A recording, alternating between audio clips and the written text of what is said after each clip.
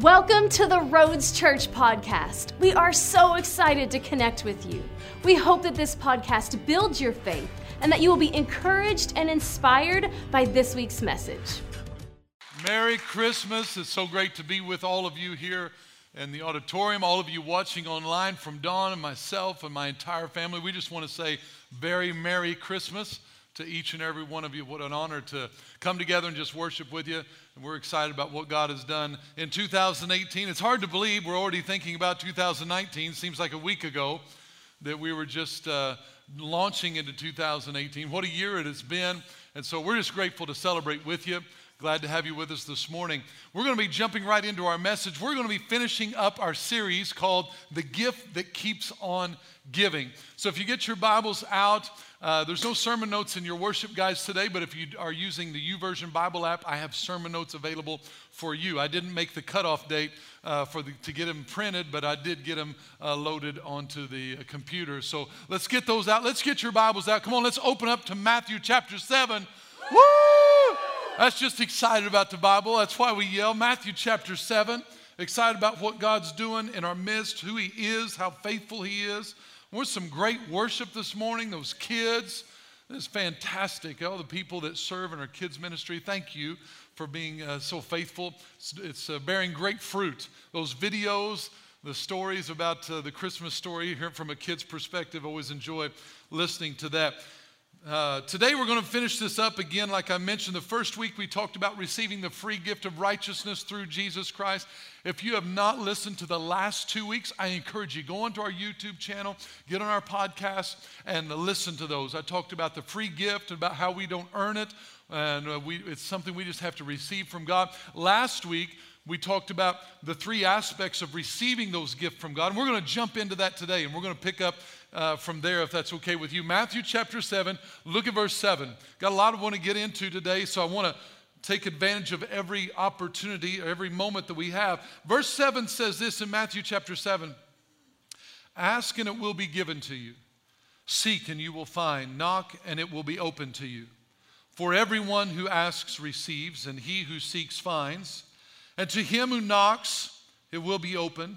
Or what man is there among you who, if his son asks for bread, will give him a stone? Or if he asks for a fish, will he give him a serpent?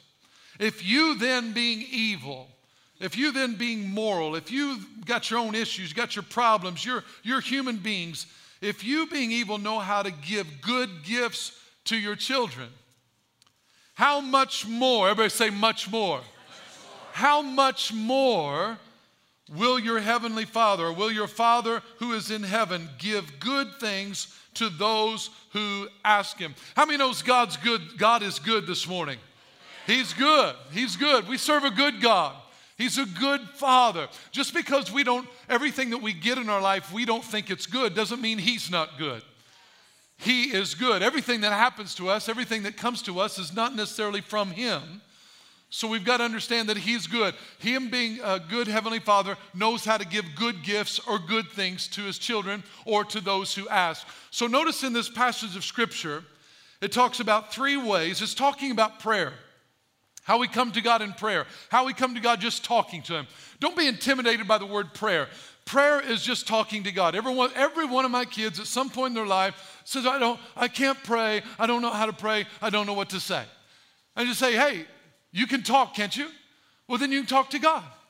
It's not some formal King James version of talking that you got to change your language all of a sudden and start using thou and all that to talk to God. Just talk normal. He knows street cred. He knows hood language. He knows it all. He's very, very good at all dialects. He even knows Southern Illinois dialect. He can understand what I'm saying when I talk to him.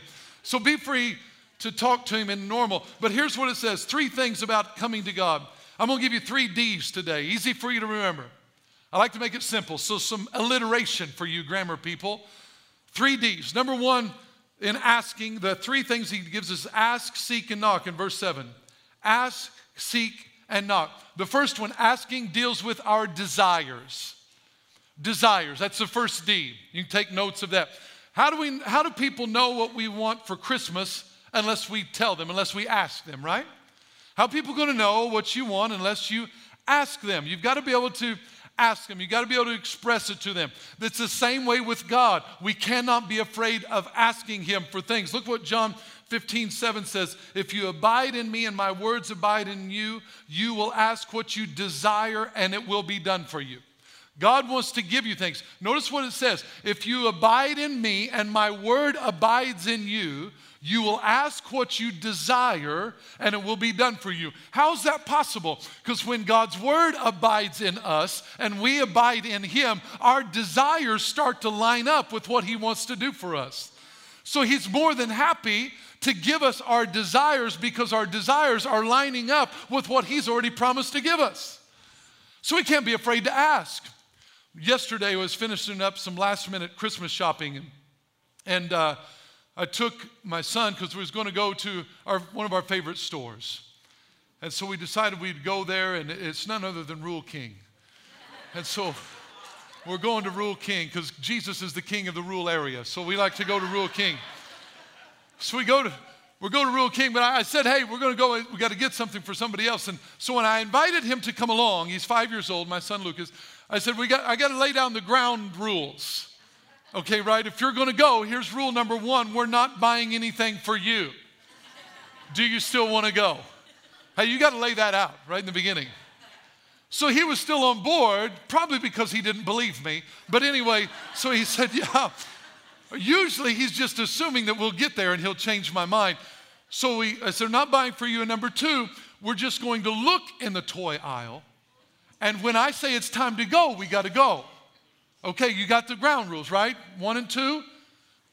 Okay, we're going. So we get there, and we follow the yellow tracks, of course, and we go around, and we found the toy aisle. And so we get the toy aisle, and he's finding all this stuff that's just awesome to him. He loves tractors, backhoes, excavators. It's just overwhelming. It's mind-blowing. He gets all these big trucks. Hey, Dad, look at this. Hey, Dad, look at that. Hey, Dad, look at this. And then he saw a dually truck. He loves dualies, and I don't know what it is about it, but so he goes down. It's on the bottom shelf. So he gets down, and he's looking at it, and it's got a gooseneck trailer, and it's got a John Deere tractor on the back of it. And he looks up and says, Dad, would you get this for me for Christmas? He's asking, right? He's asking a good father.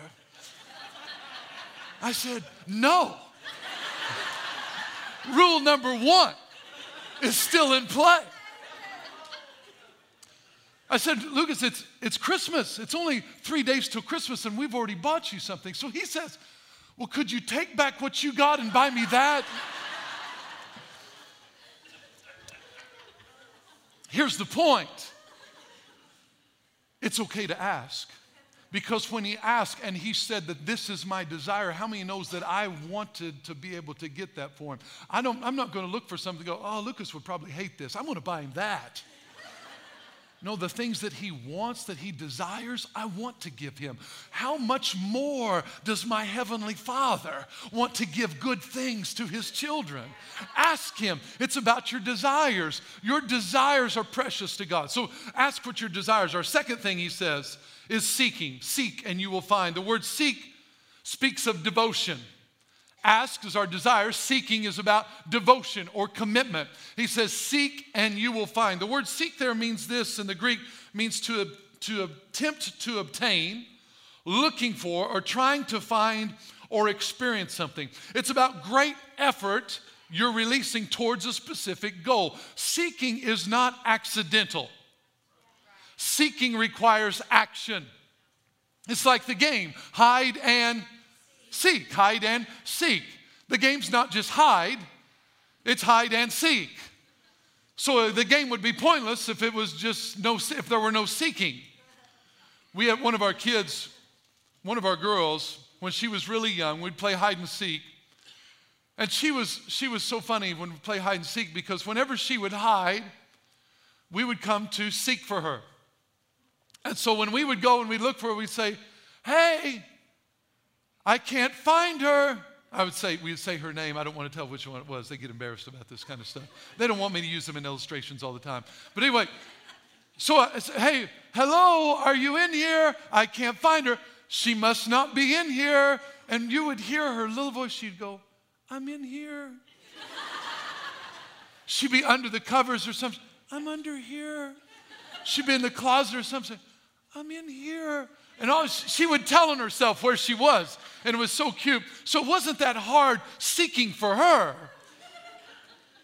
But how many know it was a joy to be involved in that, to go seek. And so he says, seek me and you will find me.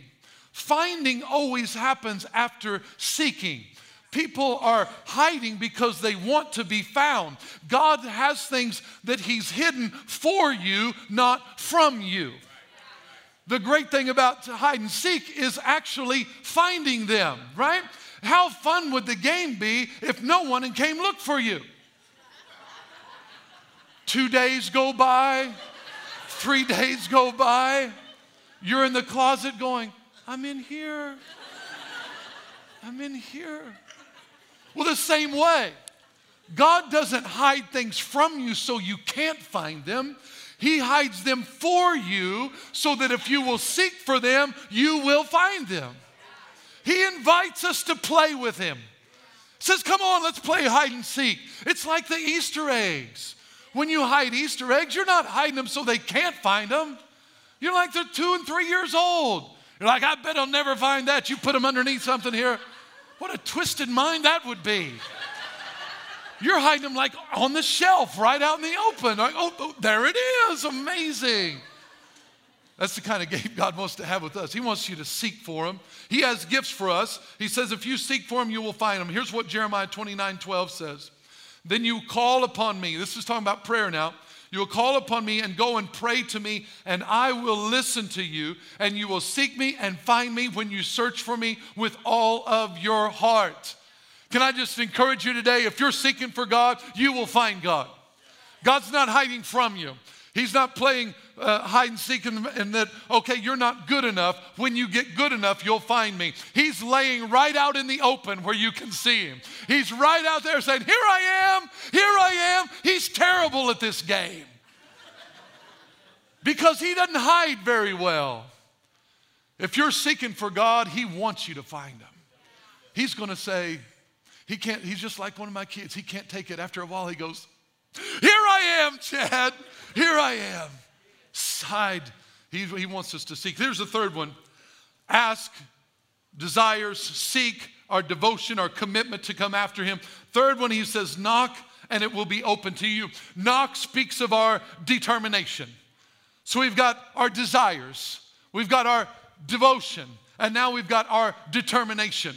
Look what the word knock means. It means to knock on a door to signal one's presence to those inside. Have you ever felt like you were on the outside looking in? Have you ever had a situation where like some people were on the inside, you're on the outside and you want to get into where they are, or the door is shut, there's something going on in there and you want to go in there but it's behind the door? What do you need to do? If I've got somebody that comes to my house and they want to come in, what is the first thing you usually ask people to do? You ask them to knock. If they're out there and they just stand there,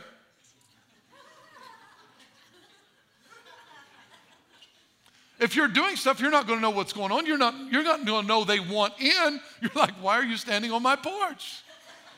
Are you delivering a package or are you stealing a package? What are you doing on my porch? So you see them, they're standing there. The thing that signifies to me that they want to come in is they knock. This is what God says about our relationship with him. He says, I invite you to knock. If you'll knock and let me know you want to come in, it will be open to you. Look what it says in the word open means to open up, to cause someone to be able to see, hear, or to speak. Knocking is about access. This word determination, here's what, when we come to God with knocking, it's because we're determined. We're showing him some persistence about it. So we come to him with our desires. We're saying, God, we want you. We're come with our devotion. We're seeking him. We're committed to him. But the third part is we have to come. Knocking says we are persistent. We're determined to get what God has promised us. There's a story in the Bible. I make note of it there in your notes. It's in Luke chapter 11 about this guy who'd went to bed. And he's in bed, his kids were all in bed, and all of a sudden a friend comes knocking at this door and says, hey, I need to borrow some sugar. It's not what he says, but I'm translating it to modern day. Need to borrow some sugar. How many of you, you're at 1 o'clock in the morning, someone knocks at your door and wants a cup of sugar, you're going to be excited to get up and scoop it for them. So he's laying in bed, he comes, knocks on the door, and the Bible says in this story that the man calls out and says, hey, I'm in bed, my kids are in bed, come back tomorrow. You can get some sugar tomorrow, go to Walmart, it's open 24 hours. But the person keeps knocking. You ever had somebody knock at your door and you tried to pretend you weren't home? If people came to your door and they knock, you're like, oh, it's them. Shh, shh, everybody quiet, quiet. Shh, maybe they'll go away, right? I know none of you have ever done that, but I've heard it happens before. So what happens? But then those people, if they're not satisfied with that, you knock, you maybe knock lightly on the storm door, but if you really want in, you open the storm door and you start banging on the inside door. You're like, you may not thought that you heard me, but I'm going to make myself known. I want in. I know you're in there. I see you. I see you. Come. It's what God's inviting us to do with him in prayer. Show some determination. I'm determined to get what God has for me. I'm determined. If the resistance comes against me, I don't care who tries to get in my way. Who's trying to tell me it's not home? I'm telling you, it's in there. I see it. It's in there. God has it for me. I see it right there. I'm going to keep knocking. I'm going to keep knocking. I'm going to keep knocking it off my podium. I'm going to keep knocking. This is what God says. Ask, seek, and knock. This is about determination. Luke 18 says this way, then he spoke a parable to them that men ought always to pray and not lose heart. I want to encourage somebody today, don't get tired of knocking. It's like, I thought when I was preparing this, thinking about this, some of my age, I don't know what these old crazy songs pop in my head. Somebody's knocking, should I let him in? I'm like, what in the world? That song is like so old. But you just got to keep knocking. God's going to let you in. He says, whoever knocks, notice what it says in your Bible, to him who knocks, it will be open to them. Who is it going to be open to? To the one who knocks. To him who knocks, or to her who knocks, it will be open. To him or her who does not knock, it will not be opened. He invites you. In other words, show some persistence, some tenacity for the things of God. Don't let just a resistance, a casual, well, I don't know, maybe God doesn't want me to have it. Wait a minute. If you see him in there moving around with somebody else, you knock and say, I want in there too. Knock, the door will be open. So now let's see. Put these three together. Asking, seeking, knocking is about desire, devotion, and determination. What does that have to do with Christmas? I'm glad you asked. I want to go over to Matthew chapter 2. I want to show you how the wise men came. And when the wise men came to see Jesus, they came to worship Jesus. They brought him three things. I want you to see how Jesus said in prayer, I want you to come to me with three things. Come to me asking. That means bring your desires to me. Come to me seeking. That means you're devoted to me. Come to me knocking. That means you're determined. Bring those things to me when you come to me in prayer. Now let's see what the wise men brought to Jesus and tie the two together.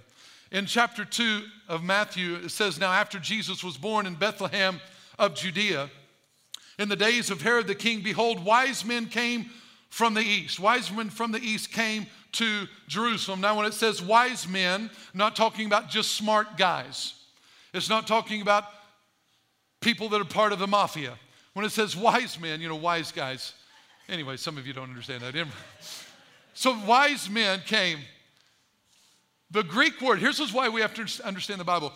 Sometimes, and I didn't understand this when I was younger. I didn't know this. I didn't study what the Bible meant. I'm like, okay, how did these guys just see a star and know to go to Jerusalem? I mean, there's a bunch of stars in the sky. How did they just happen to see a star and think, I believe it's Jesus? Well, it's because it didn't just happen. These wise men is a Greek word magio, And the word represented people, and here's who these people were. Philosophers, priests, or astronomers. They lived chiefly in Persia or Arabia in the east. You said they came from, so if you look on the map, Israel to the east, this is Iraq and Iran territory. They came from the Persian area. That's where they came from. They were the learned men of Eastern nations, devoted to astronomy, to religion, and to medicine. They were held in high esteem by the Persian court, were admitted as counselors, and followed the camps in war to give advice. They were spiritual advisors or counselors. Now, can I take you back for just a moment? Where did these guys come from? Do you remember the story of Daniel? Do you remember the story of Shadrach, Meshach, and Abednego? That these people were Jews that were taken into captivity by Babylon, which became Persian Empire. So they were from the Iraq or Iran area. So Daniel, Shadrach, Meshach, and Abednego got favor with God, and so much so that the king, Nebuchadnezzar, put them in charge. Daniel was actually called the chief Magio. This was his title. So Daniel was over all of the counselors, all the spiritual advisors, all the philosophers. That was his position in the east, not in Jerusalem, in the east where these guys came from. So these men were actually descendants of people that Daniel taught and trained. Why is that significant? Because Daniel not only influenced them on things that were academic in nature, but he also taught them Jewish culture. In Daniel chapter 9, we don't have time to look at it right now, but you can go back and look at it in verses 25 through 26. Daniel prophesies and starts talking about when the Messiah would come. Daniel did. And he talks about in 62 weeks or 434 years, which brings to 25 AD. Jesus was believed to be born in 4 BC, puts him in Jerusalem about 26 AD. There's a lot of stuff. I can't get bogged down in the details. I love this stuff, but I can't get into the details of it. Here's what I'm saying. These men, these Magio, didn't just happen to randomly see a star. They studied the prophecies Daniel had taught them, and they had calculated to the year. I'm telling you, Jesus came in the year Daniel predicted. The Messiah came. So they knew the time that the Messiah was supposed to come. So they were looking for him when he was supposed to come. When the prophetic scriptures told him he was supposed to come, they were looking for him. Just like we're supposed to be looking for him because he's coming back again. So they're expecting him, they're looking for him. And so they're looking and they see this star, this phenomenon, this unusual thing in the sky. And they're like, whoa, that's it. So just some prelude on how they begin to come to know that, hey, this guy, something's happening over there. So now they go, they talk to King Herod. Just for time's sake, let's go. So they begin to ask there in verse 2, where's born the King of the Jews? So they ask. So they bring all three to the ask, seek, and knock. Ask in verse 2. Jump down to verse 9. When they heard the king, they departed, and behold, the star which they had seen in the east went before them till it came and stood over where the young child was. So the star showed up again. They saw the star that led them. They talked to King Herod, and then they're like, okay, now we got to go somewhere from here. It says you can go to Bethlehem. And so they saw the star again. Look at verse 10. When they saw the star, they rejoiced with exceedingly great joy.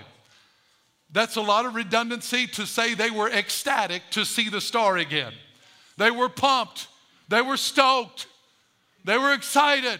There's the star. Look at verse 11. And when they had come into the house, they saw the young child with Mary, his mother. They came into the what? Came into the house. Came into the house. Why is this significant? They asked, where's the King of the Jews? We want to come. So they saw the star, so they sought for him. Then they came to the house. The wise men were not there in the manger.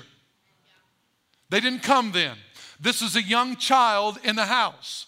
So, and again, I'm not harping on anybody's nativity scene that has the wise men there. That's okay, okay? I'm just making sure we understand that it didn't really happen that way. The wise men came later when he was a young child. So he came to the house. So when you come to the house, if you want to come into the house, what do you need to do? Need to knock. So they start knocking. Hello?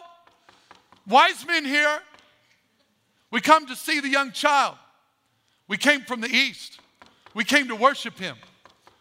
So look what happens. They come, they knock on the door, they let him in, and they fell down and worshiped him. Do you know these people are coming from nations that are now entirely Muslim? They came from Persia, Iran, and Iraq. Is it ironic that Iranian and Iraq descendants, or people that are from that heritage, were the ones who came and worshiped Jesus? You know what it's a sign of? It's a sign from the very beginning to the entire world that it wasn't just for the Jews, it was also for the Gentiles. They were some of the first expression that the Gentiles, all of us, would be included in the salvation package of the Messiah. Is anybody grateful to be allowed into the kingdom of God? Now, some of you watching, you may be of Jewish descent. I'm not, I'm 100% Gentile. And I'm thankful that when the wise men came, it was not just for the Jew, but also for the Gentile. I get in on the gift of the Messiah. So this is what they said. So they came and they worshiped him and they opened up their treasures. The Bible says that we have this treasure in earthen vessels. When you come to Jesus, when they came to Jesus, they opened up their treasures and they worshiped him with their treasures. When you come into church, you need to open up your treasures and worship him with your treasures. Worship him with everything he's given you. He's given you so many things. He's given you so many gifts. He's blessed you in so many ways. When you come to God, you need to worship him with your treasures. They opened up their treasures and they presented to him gifts. Oh, let's check out these gifts. They gave him gifts, 3 gifts: gold, frankincense, and myrrh. Gold, frankincense, and myrrh. The gold, what is the significance of these 3 gifts? Gold is a symbol of deity. They were saying that Jesus is God, God in the flesh. So when they gave him gold, gold was a sign of deity or royalty. So they were recognizing, hey, we're bringing gold as a gift, and we are saying, you are God, you are king, you are royal. That was the sign, that was the symbol of that gift. The next thing they brought him was frankincense. I didn't say Frankenstein, I said frankincense. And the frankincense represents that Jesus is our high priest, and that he is devoted to praying for us. Frankincense represents prayer, and it was a sign that Jesus would be seated at the right hand of the Father in heaven, and he would daily make intercession for you and for me. Anybody thankful to have Jesus praying for you every single day? Woo! He's your high priest, and he's devoted to you. He's devoted to you. He's committed to you. He's committed all in. He brought frankincense to say, hey, I'm going to be devoted to these people. Then the third gift was myrrh. The myrrh was an embalming spice. It speaks of his suffering love that would lead him to death on the cross. Myrrh was used for embalming, and it was representative that this king, this high priest, would also die for us. All 3 of these gifts, gold we know is very valuable, gold precious, but you need to know also that frankincense and myrrh were very, very costly items. And all 3 of these things, these 3 gifts were given to help finance Joseph and Mary's life for the early years of Jesus' ministry. It allowed them to move to Egypt and to live in Egypt for a while before they moved back. This gift showed up, and it was bankroll time at Joseph and Mary's house. How many like to show up when you have a baby and bring in gold and frankincense and myrrh and just start passing it around? Here's some gold for you. Hope it pays for your hospital bill. What the insurance doesn't cover. God bless you. But they brought in these gold, frankincense, and myrrh gifts. Now, what does this have to do with our asking, seeking, and knocking? Here's how I want to bring this together. The 3 things that they brought as gifts to God are the 3 things that I believe we can bring as gifts to God when we come to him. First is the gold. Gold represents asking. It represents asking. When you brought gold, gold was the standard for currency exchange. You pay for something, you brought gold, you could exchange, you could pay. It was a standard for currency. When we ask in faith, believing, faith is our standard of currency in prayer. It's not just, I need something, so you must give it to me. He says, come to me with gold. Come to me believing. Come to me with your desires. When we bring our desires to God, it is a gift to Him. It's a gift to Him when we desire Him. When we could desire anything else, but we desire Him, it is a gift to Him. Just like they brought gold to Jesus, it was a gift to Jesus. Your desires to God, it is a gift to God. And He wants to make an exchange. When you bring your desires to Him, He's a good Father. And He says, oh, they want me, just ask me. Ask me. I want to give it to you, whatever you ask. That's what He wants to do with our gold. Matthew 21:22 says, and whatever things you ask in prayer believing, you will receive. Whatever things you ask in prayer believing, faith is our medium or standard of exchange. Frankincense represents seeking. They were devoted to go find Him. God wants us to seek after Him. So when we come to God and we seek Him, not like, if we can fit Him in our schedule, but we adjust our schedule around Him. We seek Him. We intentionally go after Him. Not if He just happens to show up in our life, in our busy day, but no, we are intentionally seeking Him. It's a gift to Him when we seek Him. He desires us to seek Him, and it's about being devoted. When we seek after God every day, it shows devotion. When you get up and you choose to read your Bible and pray before you do anything else, it shows devotion to Him, and it's a gift to Him. He says, oh, look at Him, seek me first. Matthew 6:33, seek ye first the kingdom of God and His righteousness, and all these other things you need, I'll be glad to give them to you, but seek me first. When we seek God, it's a gift to Him. It's devotion. It's showing Him, God, you matter more than anything else. The third thing they brought was myrrh. Here's where the rubber meets the road. Because just like in frankincense, we choose to seek Him and choose after no other. I have decided, the old song we'd sing, I have decided to follow Jesus. No turning back, no turning back. Though none go with me, still I will follow. The third thing they brought, myrrh, was an embalming spice. And it represented this about Jesus. Again, it represented His determination to redeem us, even if it cost Him His life. And the wise men came, they were determined to see Him no matter how difficult the journey or the cost. Luke 14 says this in verse 27, and whoever does not bear his cross and come after me cannot be my disciple. For which of you, intending to build a tower, does not sit down first and count the cost, whether he has enough to finish it? His love for you led Him to the cross. The myrrh, this is the big one. Everybody wants the gold. Ask, yes. Gold, ask, yes. Frankincense, yes, I'll seek you. Yeah, I'll come after God. I want God. But the myrrh, the only way myrrh came into the equation is if something died. Once something died, then myrrh was used to embalm, to preserve, to cause something to last longer. So the myrrh, when He brought the gift of myrrh, the determination, it's saying to God, I'm willing to die for you. The myrrh is where you're saying, God, I've counted the cost. Because can I tell you something? Merry Christmas to you, by the way. Can I tell you something? To serve God, as great as it is, as wonderful it is, as so many benefits that there are to serve God, it is the best decision I've ever made. It is fantastic, but it will cost you something. I would be doing you a disservice to not tell you it will cost you.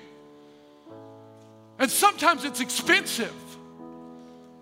I could use scripture and tell you that, the sufferings of this present world are not worthy to be compared to the glory that will be revealed in us.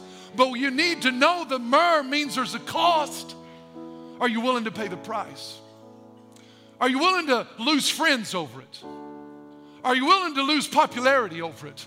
Are you willing to walk away from old habits and your old reputation and your old lifestyle? Are you willing to be a new person? His love led him to a cross. But my Bible tells me that my love for him should lead me to a cross. That I take up my own cross and I deny myself and I live for him. The myrrh means you're determined. No matter the price, no matter what it's going to cost you, I'm determined. I'm in. You got some persistence about you. It takes far more courage to live for God than to live for sin. It takes no courage to live for sin. Anybody can do that. But to live for God, it takes some guts. It takes the courage of a man or a woman that says, I'm not going to be moved. I'm not going to be shaken. I'm not going to be intimidated. I got Jesus on the inside of me and I will not back down. I'm going to keep knocking. I'm going to keep going after it. Not long ago, I was talking to God about some things in this topic. And God asked me, he said, Chad, are you willing to not be liked for me? Are you willing to not be liked? And I knew the academic answer. I knew the Sunday school answer. That, of course, the good biblical answer is to say, oh, yes, Lord, I am. But I knew when I searched my heart, I looked in my heart to the question, are you willing to not be liked? And I saw the answer, and the answer was no. I'm not willing to not be liked. Because I want everybody to like me. I want everybody to think I'm swell. As a matter of fact, I can't figure out why people wouldn't like me. I'm like, why wouldn't you like? I'm a nice guy. I'm really genuine. I'm really not fake. I'm not fluff.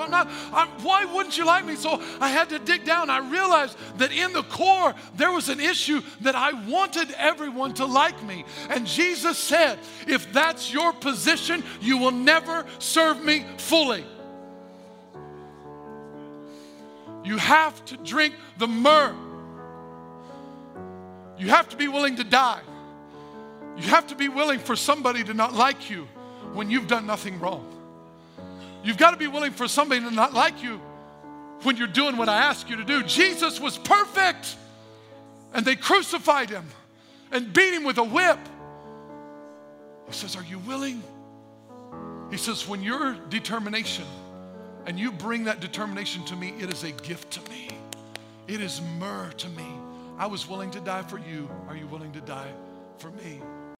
Thank you for listening to this week's message. If you enjoyed this podcast and would like to give, please visit us at theroads.church. To stay connected, follow us on Facebook and Instagram. You can also subscribe to our YouTube channel to watch our latest sermons.